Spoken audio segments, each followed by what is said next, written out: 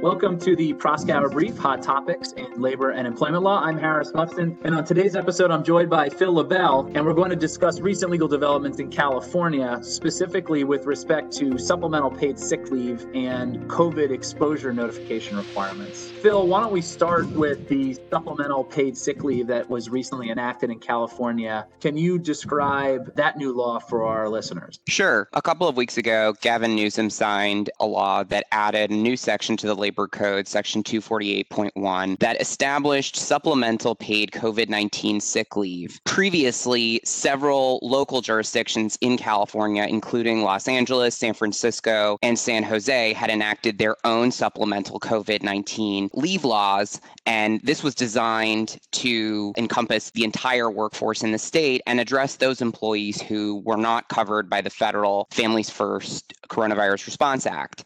The new law provides leave for employees who are unable to work for one of the following three reasons. So one, the employee is subject to a federal, state, or local quarantine or isolation order related to COVID-19. The employee is advised by a healthcare provider or other treater to self-quarantine or self-isolate due to concerns related to COVID-19, or the employee is prohibited from working by the employer due to health concerns related to the potential transmission of COVID-19. Notably, the law only provides leave for employees who are required to physically go into work to do their job and not people who only work at home or remotely during this period. That's not necessarily the case with some of the local supplemental COVID-19 laws.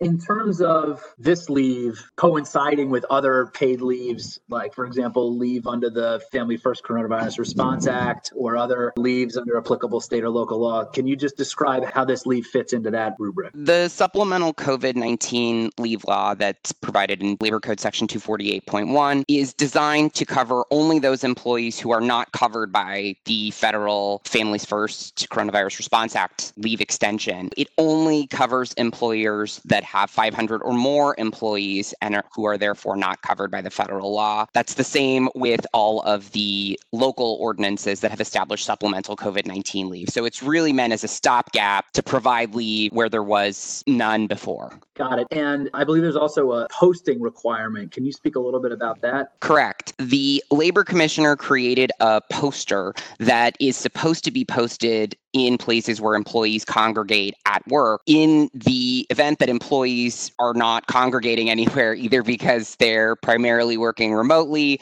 or for whatever other reason, the law provides that the poster can be distributed to employees electronically. The poster is available on the Labor Commissioner's website, and there are several translations that are available. In addition, there is language in Labor Code Section 248.1 that requires employers provide leave balance information to employees who are eligible for this type of leave. Let's shift now to the other law that was recently passed in California that contains certain notification requirements for employees who test positive for the coronavirus. Phil, could you walk our listeners through that new legal requirement in California? Governor Newsom recently signed AB 685, which, among other things, added Section 6409.6 to the California Labor Code. That law requires that employers take a number of steps within one business day of notice of a potential exposure to COVID-19 in the workplace. So first, the employer has to provide written notice to all employees and employers of subcontracted employees who are on the premises at the same work site as the infected or potentially infected individual that they may have been exposed to COVID-19. The law also requires that the employer provide the same written notice to a union, if any exists. The notice also has to provide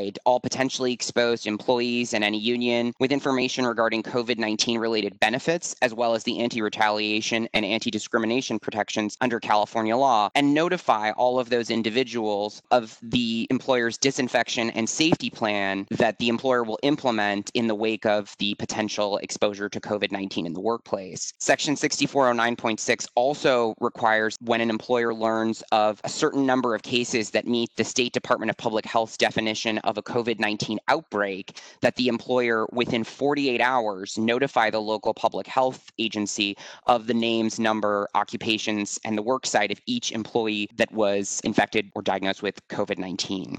So, Phil, when does this new notification law take effect? The law takes effect January 1st, 2021. So employers have some time to get their safety plans together, and they should follow local, state, and CDC guidelines regarding disinfection and safety plans. Certainly interesting developments in California, and thanks, Phil, for providing that to our listeners. And thank you for joining us on the Prosk Hour Brief today. Stay tuned for more insights on the latest hot topics in labor and employment law, and be sure to follow us on Apple Podcasts, Spotify, and Google Play.